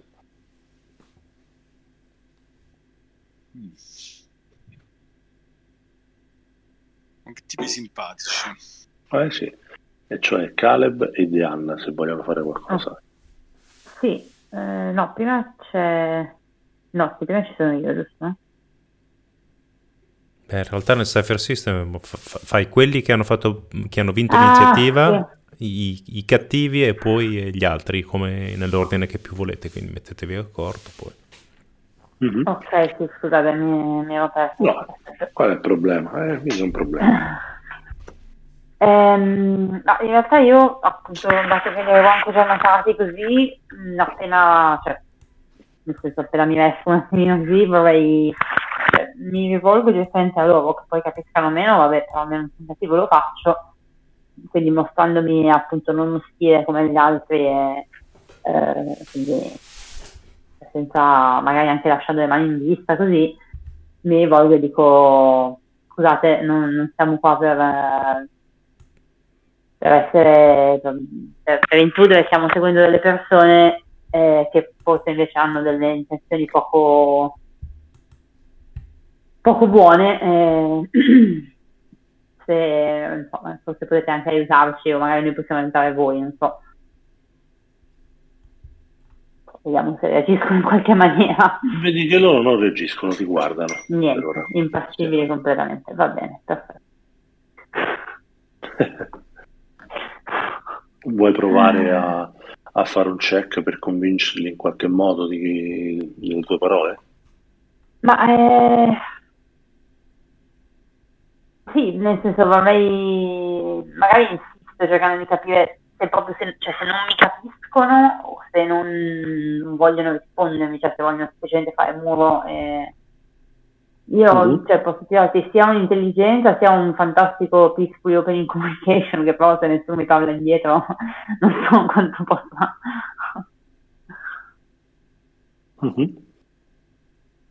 Se vuoi puoi fare un check. Sì. Questo qui? Sì. Va bene, dai, vediamo cosa salta fuori.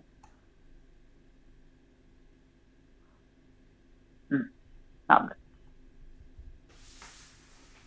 Niente.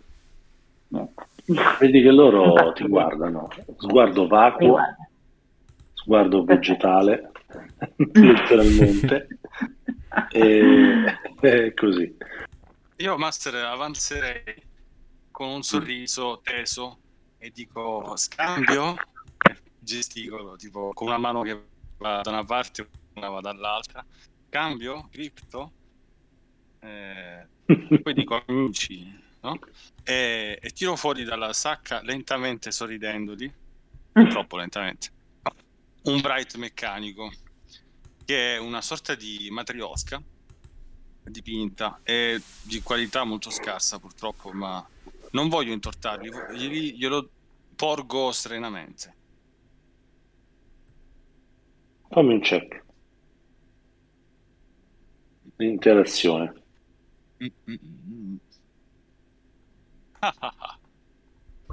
Sono anche inabile, persuadere, ottenere la fiducia degli altri, quindi facciamolo adesso dal mio accumulazione di grip. È sudato con la faccia testa.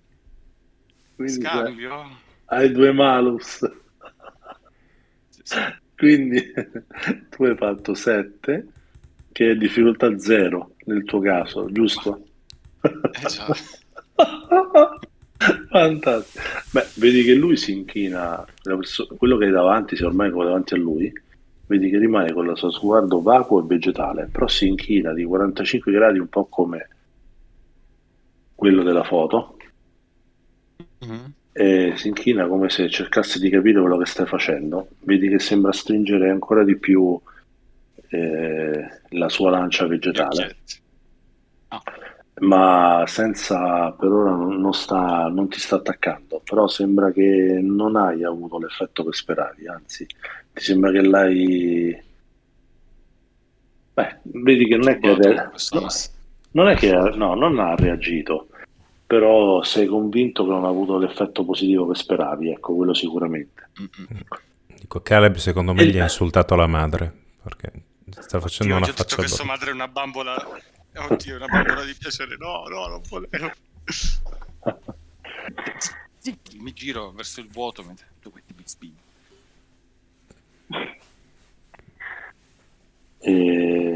Nuovo round, vediamo se fate qualcosa. Ci stanno sbarrando tutta la strada, o cioè tipo c'è un pezzettino di strada che segue le tracce, o tipo stanno facendo la mezzaluna verso dove dovremmo andare per seguire le tracce? Allora, vi stanno sbarrando la strada che sembra aver preso il carretto, che è questa strada maestra all'interno del bosco. Ok. Pita, vuoi fare qualcosa tu? O...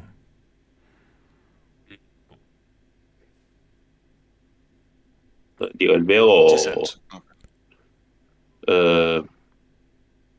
provo con un pleasant social interaction se posso interagire in maniera piacevole con questi, ma auguri. Stupiscici.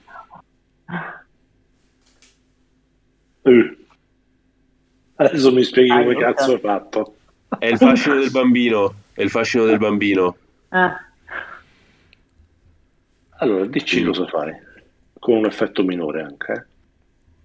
Io mi avvicino svolazzando in maniera leggiadra verso gli Ent, con gli occhioni più grandi che posso fare, dico: per favore ci lasciate passare. Vedi che questa creatura sembra sorpresa di vedere un ragazzino farsi avanti così, un ragazzino che è incordata e che da dietro arriva davanti, e vedi che questo qui ancora una volta si piega da un lato, però sembra avere una posa rilassata. Vedi che non risponde e letteralmente vedete che all'unisono, o meglio all'unisono no, perché non fanno rumore, come un soul abumano, diciamo, si ritirano in una maniera sincronizzata dietro viticci, dietro rami, dietro tronchi, dietro radici, tutti e 5. Volto verso gli altri e dico: bastava chiedere gentilmente. Io sono scioccata da questa cosa è appena successo. Comunque sì, avete sempre l'impressione che siete molto osservati, questo è chiaro. Sì. Io accarezzo la mia matriosca e la rimetto triste nello zaino. Se vogliono solo seguirci, insomma, lasciamoglielo fare. E con circospezione comincio a avanzare. Cerco. Vai con il secondo check di tracking. Ok. Che è la terza ora. Fuori la scheda.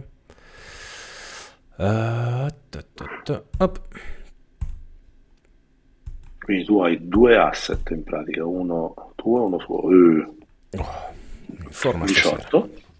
Ce la fai. Difficoltà 8. Sì, ce la fai senza problemi.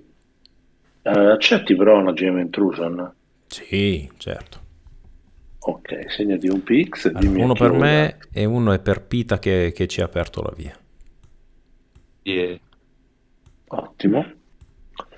Allora, ti rendi conto che ti stai muovendo, tu sei il primo, della cordata, però si vede che metti un piede in un nodo del ramo su cui ti trovi, inciampi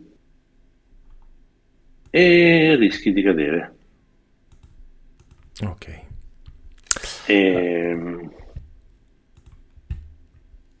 Ora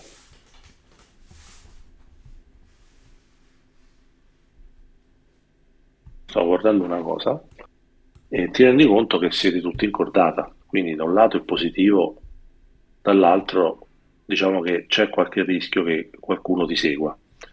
E fammi un tiro per vedere di evitare di cadere. Ok, guarda, metto delle Difficoltà 4.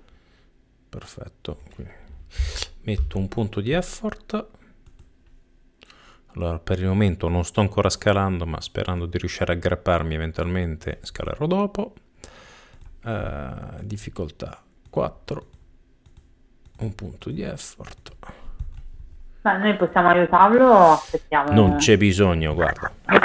Con una piroetta faccio una mossa di capoeira, la faccio con talmente tanto stile che non pensate neanche che stia cadendo. Cioè faccio tipo hai presente la finta scivolata della capoeira nella quale ti ritrova testa in basso e poi si di nuovo testa in alto. Fantastico. Come effetto minore mi dà il fatto che impressiono il gruppo. Sì, beh, certo. Minimo. Ok. Minimo. Ivan, ti vuoi allenare per qualcosa? No, fate attenzione, è umido, si scivola qua, fate attenzione.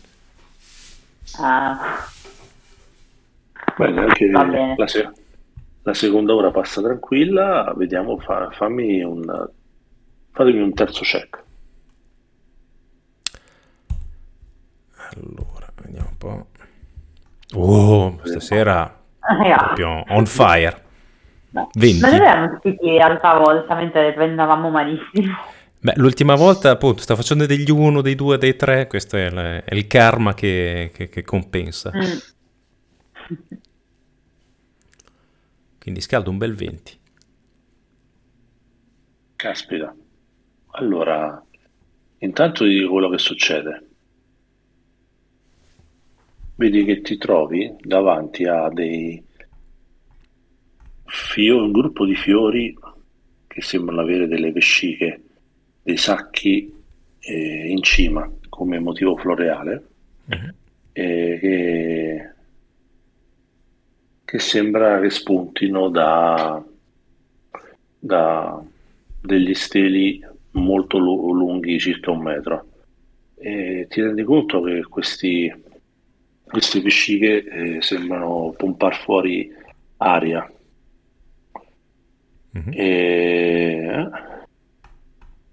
ti rendi conto che tu stai passando vicino a questi e questo fiore cerca di puntare avanti per toccarti. Fammi un tiro di difesa su Might. Ok, metto un punto di effort e tiro. Ti faccio vedere pure una bella diapositiva. Scal, mi dai col 20 che tipo un amico di mio cugino è morto facendosi ammazzare da dei fiori così e quindi me l'aspettavo un po' un asset. Vabbè, visto che hai fatto 20. Ok. Belli e mortali. Sì. I fiori sono come le donne, più sono belli più sono pericolosi, quindi. Vediamo un po'. 1 di effort più 1 dell'asset, faccio difficoltà 4, 5, 6. Alla grande. Riesci a tirarti indietro prima di essere risucchiato all'interno di questi fiori molto grandi. E ti rendi conto che ancora una volta sei riuscito a passare indenne da questo ginepraio letteralmente intricato di rami e di radici e non hai avuto problemi. Hai guidato il gruppo grazie anche all'aiuto di Diana. Ok? Perfetto. Se gli altri sono d'accordo, io vorrei fare un riposino di 10 minuti. Sì. Va bene. Lontano Io ne dai fiori approfitto. maledici. Sì, nel senso, se troviamo un posto stabile e tranquillo dove metterci, io nel frattempo in realtà non faccio niente, rimango lì. Sì, no, io non ho recovery, però dato che comunque ci stiamo addentrando e stiamo incontrando cose varie, strane, e che comunque, ok, stiamo segnando la strada, però non stiamo facendo niente da portarci dietro. Quindi, non so, magari anche con l'aiuto di Dem, io ho anche quell'abilità lì fantastica del Right Tool for the Job. Sì. Vorrei trovare il modo o di fare, magari un modellino un po' ambizioso, però insomma fare qualcosa per segnarci cosa stiamo incontrando e dove, per quanto possibile, mi sembra che poi orientarsi non sia super facile, però... Cosa vuoi segnare? Qualcosa o qualcuno che abbiamo incontrato o una mappa della zona? Non ho capito. No, sì, fare una sorta di mappa, però non so se abbiamo proprio della carta per disegnare, quindi magari riusciamo a creare, insomma, se non proprio una mappa, una specie di... No, però magari anche una mappa, cioè... Volendo potremmo modellare del synth. o del synth. Finora ci ricordiamo più o meno i bivi e le salite. Non è che ci ricordiamo, le ho segnate io nel tragitto, perché sono incastrate. Voglio dire, a mente ci arriviamo un attimo a fare un recap della strada che abbiamo fatto. Sì, perché finora non avete mai fallito il check, e in più c'è l'ausilio pure di Pita, che ha avuto lo spunto di fare quel lavoro lì, sta andando molto bene. Cioè, infatti, perché questi segni sono segnati qui dentro, e quindi ok, se uno deve seguire segue, però da portarci dietro più che altro perché appunto c'era questa idea di mappare un po', quindi magari più che la strada nei dettagli, proprio per dire ok, qua ci sono questi tavolo di fiori, di là abbiamo visto, vabbè, abbiamo incontrato quelli lì, però ok, anche quelli magari segnare che ci sono, che girano.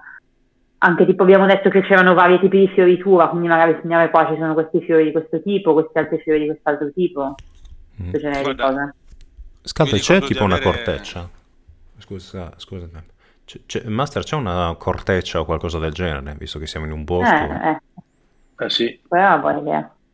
Tipo prendiamo un pezzo di corteccia che non sia ancora viva, diciamo una corteccia morta, e così la passo a Pita, gli dico guarda, visto che è l'inchiostro, magari se fai una mappa non pensi di essere capace. Sì, ho segnato fino adesso dove eravamo, quindi non dovrei avere troppe difficoltà a buttare giù uno schizzo di mappa. Direi perfetto. Sì. Molto bene. In quei 10 minuti, a quel punto, con calma, mi metto lì. Sì, magari lo facciamo anche insieme, non so. Ok, passano una decina di minuti, nel frattempo avete fatto 3 check positivi, avete passato 3 ore che vi siete addentrati in questa foresta, più un'oretta iniziale, che avete deciso un po' il da farsi, studiando un po' la situazione. Vorrei un altro tiro, perché più o meno state seguendo la strada correttamente, non vi siete mai persi, ma vorrei un altro tiro. Tiro sempre io? Sì, sei davanti. Ok. Poi sei fortissimo. Adesso per compensazione karmica, bim, no, 13. Difficoltà 6. Stasera muoio male, lo sapete, perché ho fatto dei tironi magnifici. Adesso il primo mostro che scappa fuori, cioè tipo un lombrico, mi mena, ma proprio come mi pesta come l'uva. Quando vuoi il cambio. Adesso hai guidato i tuoi compagni in un posto completamente verso la morte certa, ok. Un posto mi fa ridere, che sennò poi mi sputtani. E allora in pratica hai guidato i tuoi compagni in un'area che sembra quasi una piccola radura, cioè c'è un anello di radici che congiungono 4 individui, c'è in ognuno di questi individui c'è anche una sorta di isola di terriccio, e il fatto che siamo messi un po' a raggiera fa entrare più luce, facendo entrare più luce, qua pare che ci sia un'esplosione comunque di infiorescenze. Fiorescenze pelose come quelle che adesso vi faccio vedere, che a voi piacciono i fiori pelosi, vero? Mhm. Specie quelli senzienti che cercano di catturare. Fiori così, che sembrano del tutto innocui. Cioè, Quello pelosi come il potrebbe essere- braccio a sinistra o... No, come i petalini che si Ah, vedono ok. lì, ma del resto questo sembra un campo di fiori del tutto innocuo e del tutto tranquillo. Solo che voi non appena entrate in questa zona, curiosamente, vedete che fate movimento, questo movimento genera una specie di piccola corrente, questa corrente fa sbocciare e diffondere questi petali di polline psicoattivo. Bene.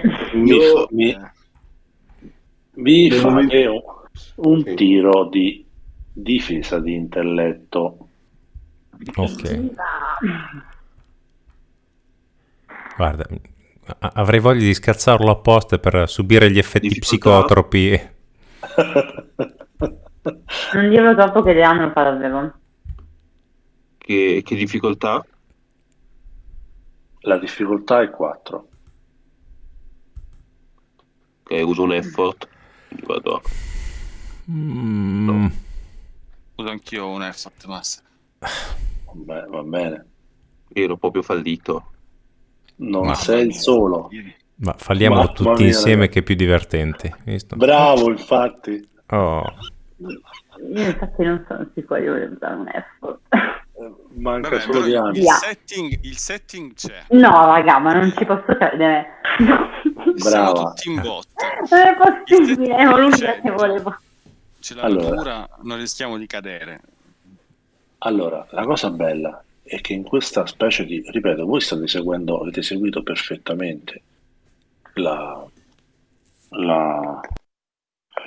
traccia che ogni tanto andava via. Voi, ripeto, immaginatevi in questo intrico di radici, tronchi e rami, andate su, andate giù, un po' su, un po' giù, più o meno ritornate sempre, è come se foste in oscillazione su un piano più o meno dritto. Una volta andate su, una volta andate giù, in questa foresta tridimensionale, per cui vi trovate un po' sopra e allora vi ritrovate in quelle che sono i rami, mentre vedete che ci sono radici vicino a voi di alberi ancora del livello superiore, insomma tutto un macello, però siete riusciti a trovare la strada. Ora siete arrivati in questa specie di pseudoradura con questi alberi inquietanti a raggiera dal tronco, con i tronchi con circonferenza notevole, e qui che c'è più luce, entra questa luce molto bella da fuori. Fate conto, 4 ore, quindi più, siete partite alle 13, sono 17, comincia il pomeriggio a inoltrarsi. Vi ricordo che il giorno è di 28 ore e questa luce ha creato questo campo meraviglioso di questi bellissimi fiori che sono certo già state apprezzando tantissimo, e questi fiori investono quasi tutti.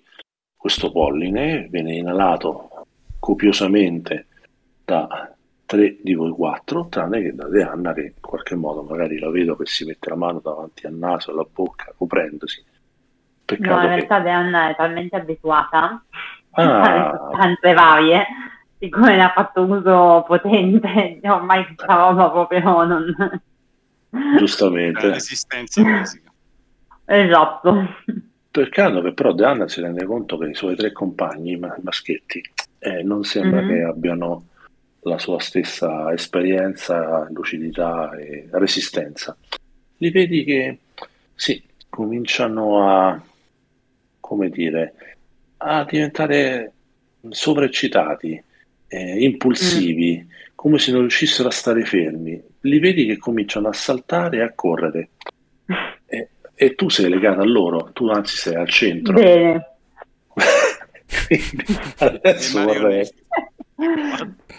Adesso vi fate un tiro per non cadere tutti e 4, perché Deanna è chiaramente trascinata sia da chi sta davanti sia da chi sta dietro, quindi anche se non è sovraeccitata, purtroppo viene trascinata perché siete incordata, e quindi mi fate un bel tiro sempre di difficoltà 4 per non cadere. Posso fare una prova di arrampicarsi? E non è arrampicarsi. No, forse è difesa all'intelletto. È difesa all'intelletto, ok. No, cos'è? Scusami. Allora, aspetta, mo ti dico, infatti, sto guardando. Proponetemi voi dei check. O might o speed per evitare di cadere, magari. Io ho l'abilità che mi permette di ignorare gli effetti gli effetti tra virgolette di debuff che mi sono addosso, quindi deprivazione, dolore e via andare, e anche tipo being dazed, blind, stun devi andare, potrebbe andare. Ma non è questo il caso, perché qui specifica che ti senti solo eccitato. No, ma ti senti eccitato, non ti senti, come posso dirti, menomato, tu anzi ti senti molto più galvanizzato. Ti senti galvanizzato, ma non tanto da dire, caspita, capito? Onestamente non ti senti di... Sì, però nel senso qua parla proprio tipo finire una condizione che ha effetto su di me. Cioè, quindi, non lo so, però vabbè. A questo punto speed per non cadere. Mettimi l'abilità nel pubblica, ecco, shake it off. Allora, you are trained in all action that involve overcoming or ignoring the effects of deprivation sorrow. Va bene, allora tu eri addestrato sul check di prima, vediamo quanto avevi fatto. Allora, avevi fatto 4, e quindi no, avevi fallito, cioè ti valeva questa come effetto. No, perché questo qua dice che non sono trained in resistere gli effetti, ma... Ah no, in overcoming, hai ragione, e fammi un check. Sempre difficoltà 4, metto sempre un effort. Sì. 8. Ok. Al pelo. Ok, hai messo un effort, giusto? Sì. Sì, allora sì, tu eviti, non ti senti sovraeccitato, quindi... Sì, cioè mi passa subito l'effetto. Diciamo, ti passa subito l'effetto, però comunque sia stata incordata. Sì. Quindi, allora, visto che però tu sei l'ultimo, mentre i primi 2 sono... No, Deanna è la seconda, è il terzo che ha giocato Caleb. Siamo calmi ad alterni. Purtroppo si è alternato perché Io se foste stati i primi 2 eccitati avrei fatto fare il check pure al terzo, ma il quarto diciamo no, e avrebbe magari potuto evitare il check della serie. Vediamo che fa il terzo, se casca almeno lui si salvava, ma così uno sì o no, però se non altro non sei sovraeccitato, poi bisogna vedere quanto dura l'effetto. Quindi fatemi un tiro per evitare di cadere, difficoltà 4. Ok. Scout, io che sono in giro, che faccio tipo un bambino di 6 anni, faccio e salto in giro, mi dai una prova di saltare o di correre come prova? Sì, perché no? Sì, Okay. sì. Beh, diciamo che saltello in giro ti facendo Saltare. Okay. Sì. Ok, Caleb cosa usi invece? Io ridendo dico sì, sono i Vargellen che mi spigliano, mi stanno parlando del popolo passato, e intanto faccio una prova di prontezza. Va bene. Ok, poi che difficoltà scalda? 4, ok. Allora, quindi Caleb ha fatto, lo diceva il saggio Visixtru, un nobile Vargellen. E gli umani non possono essere solo frutto dell'evoluzione naturale. Nel nono mondo siamo molto di più. Insomma, questi fiori non mi fanno bene. direi di no. Allora, un check anche da Pita e da Deanna. Io faccio difficoltà 6. Sì, ho notato. C'è uno di effort e uno di train di saltare. Ho su speed, credo. Io lo faccio su speed. Sì. E ci metto un effort. O se avete un'abilità adeguata voi. In realtà no. Qua no. Cioè posso provare a infilarmi in una radice, ma non credo che sia ottimale come sia. Buona per Pita. Io ho fatto 13, mi sembra.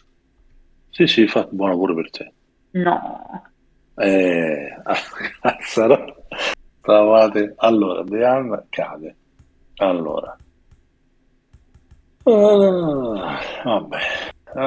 Allora, tu cadi, ma ti rendi conto che allora, visto che hai gli altri 3 sono rimasti sopra, vi do un altro check per evitare di farla cadere, della serie che voi riuscite, chi pur se citato o meno, a mantenerla, anche che se casca lei c'è il rischio di cascare tutti quanti. Quindi mi fate un tiro su la difficoltà deve rimanere, immagino might, e deve essere sempre questa la difficoltà, diciamo di no, perché voi siete in 3 che siete rimasti sopra, quindi voglio premiare pure il fatto dell'idea di esservi legati, e quindi verosimilmente la difficoltà era 4 come base, però diciamo che vi conta un asset a testa e dovete fare difficoltà 1, quindi presumo che uno di voi mi fa un check unico per il gruppo difficoltà 1 su Might. Beh, ci provo. Vai. Quindi faccio un urlo degli scalatori quando uno sta cadendo. Il tipico urlo. Pianto i talloni a terra. Prego gli dei. Deanna rimane a penzoloni, vedeva un baratro aprirsi sotto di lei, dove sotto si intravedevano delle radici a circa una svariate decine di metri sotto di lei, però vedi che sei bloccata grazie al lavoro provvidenziale intervento dei tuoi compagni, anche se sono eccitati. Molto bene, vedi che do per scontato che adesso in 3 ti tirino su, adesso devo vedere quanto dura. E quando sono stabile, vabbè, grazie per avermi tirato su, però cerchiamo di mantenere la calma. Ho capito che questi fiori sono particolarmente interessanti, però Jax e Lem, cerchiamo di stare tranquilli. Guarda Dan, ho un'idea per una rappresentazione teatrale, una bomba, ascolta questa, è perfetta. No. Allora, ci sono 2 tizi che e inizio a saltare in giro. Ecco, no, piuttosto sleghiamoci, se devono sclerare così. Ecco, che fate? Vi slegate? No, Dean, è pericoloso. Ora tu, hai il dopo pazzo che salta e l'altro pazzo che straparla. Io mi rivolgo a Pita e gli dico: Pita, forse è il caso che ci sleghiamo e cerchiamo di tenerli in qualche maniera, non so, di tenerli fermi e fare qualcosa finché non gli passa. O più che slegarci, legarci a qualcosa. Al tronco. Legarci tutti quanti noi? Finché non gli passa. Ma il problema è che sono devo andarcene da qui, altrimenti continuiamo a berci. Allora, vi do. Ma non avevamo scalato un qualcosa per evitare cioè per uscire da quella zona? I tiri di scalare che abbiamo fatto adesso teoricamente non erano poi per uscire da quella zona. Ah, no, erano per tenere su me. Era per evitare di cadere. Quindi Adesso vi do 10 secondi perché qui cominciano a muoversi ancora per dirmi se vi slegate o no. 1, 2, Ma basta andare via prima di slegarsi, cioè slegarsi in sé non è una priorità, andiamo via e poi ci sleghiamo. No, io mi slego e inizio a Allora, correre. teniamo Libero! No. Libero! No, prendiamo Dem e andiamo, dai. Andiamo, via. Allora, lui si è slegato perché l'ha detto e voi cercate di andarvene, giusto? Sì, cerchiamo di braccare Dem e portarcelo così. Ok. Scusa, Caleb, stasera non ce la faccio con i nomi. Ok, beh, voi ancora rimanete perché non mi avete detto siete ancora legati, mentre invece Kiran è schizzato avanti seguito da tutto trafelato dal Tuman con la lingua di fuori i penzoloni. E vorrei che mi facesse allora un check. Kiran ha slegato e pure voi tre che vi state allontanando da questa zona un altro check. E questo di che cosa, Master? Per vedere se ci se saltate. Se saltate. C'è un check di speed defense, qualcosa del genere? O... No, arrampicarsi. Arrampicarsi, ok. Cioè, quello che hai fatto prima, insomma. Sì. Allora, ci metto anche un punto di effort, perché non si sa mai. Difficoltà 4 era? Prima era 4, sì. Ok, batto difficoltà 6. Ok, e Caleb pure mi sembra che ha fatto. E... No, di più. Allora, 7. siccome voi gli altri tre siete legati, di per sé è chiaro che Pita non è che ha voglia di saltare e neanche Deanna ha voglia di saltare. Caleb però salta, ma non vi faccio fare il check perché Caleb riesce a rimanere stavolta in equilibrio, cioè vedete che magari non salta, ma lo vedo che tipo vi trascina, insomma si muove. Ok. Mi muovo a 4 zampe perché la parete è scesa. Si muove a 4 zampe? O forse perché sono in botta e penso che la parete sia scoscesa, però quando la parete è scoscesa noi esploratori ci muoviamo a 4 zampe. Vero, Han? Ok. Han, è vero? Io solo una cosa, mentre ci allontaniamo, mentre usciamo così, proprio nella maniera più veloce possibile, così prendo una manciata anche solo una testa di fiore, cioè proprio così me la caccio in tasca da qualche parte, proprio perché così, come ricordino. Voglio chiederti se la metti in un contenitore chiuso o aperto? In una tasca chiusa.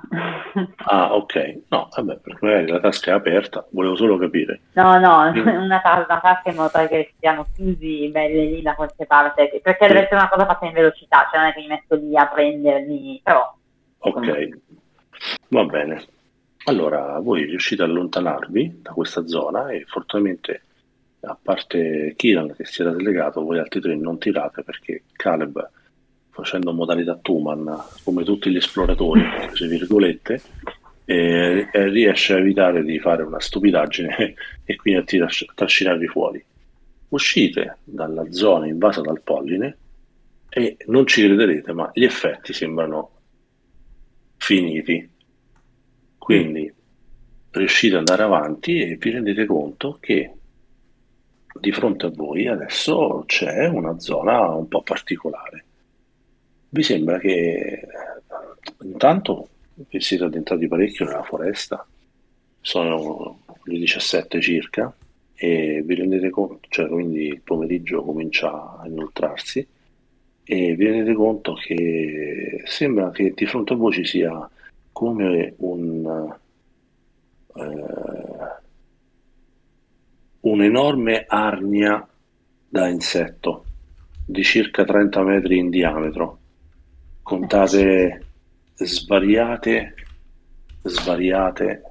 piccole uscite e vi rendete conto che queste uscite sono collegate a altrettanto svariati livelli di connessione con i rami, quindi che ne so, vedete vie di accesso più in alto, più in basso e ognuna di esse ha un ramo che serve questa entrata o una radice, ok?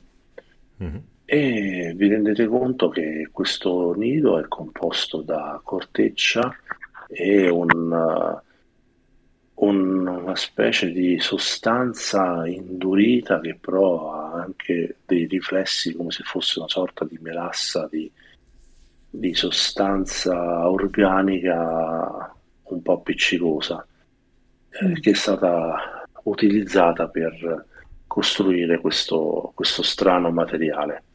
Vi rendete conto che siete nel cuore della foresta e avete visto che insomma c'è questa struttura piuttosto inquietante e credete proprio che insomma le tracce terminino qui. E adesso vi faccio vedere più o meno quello che potete immaginare come sito.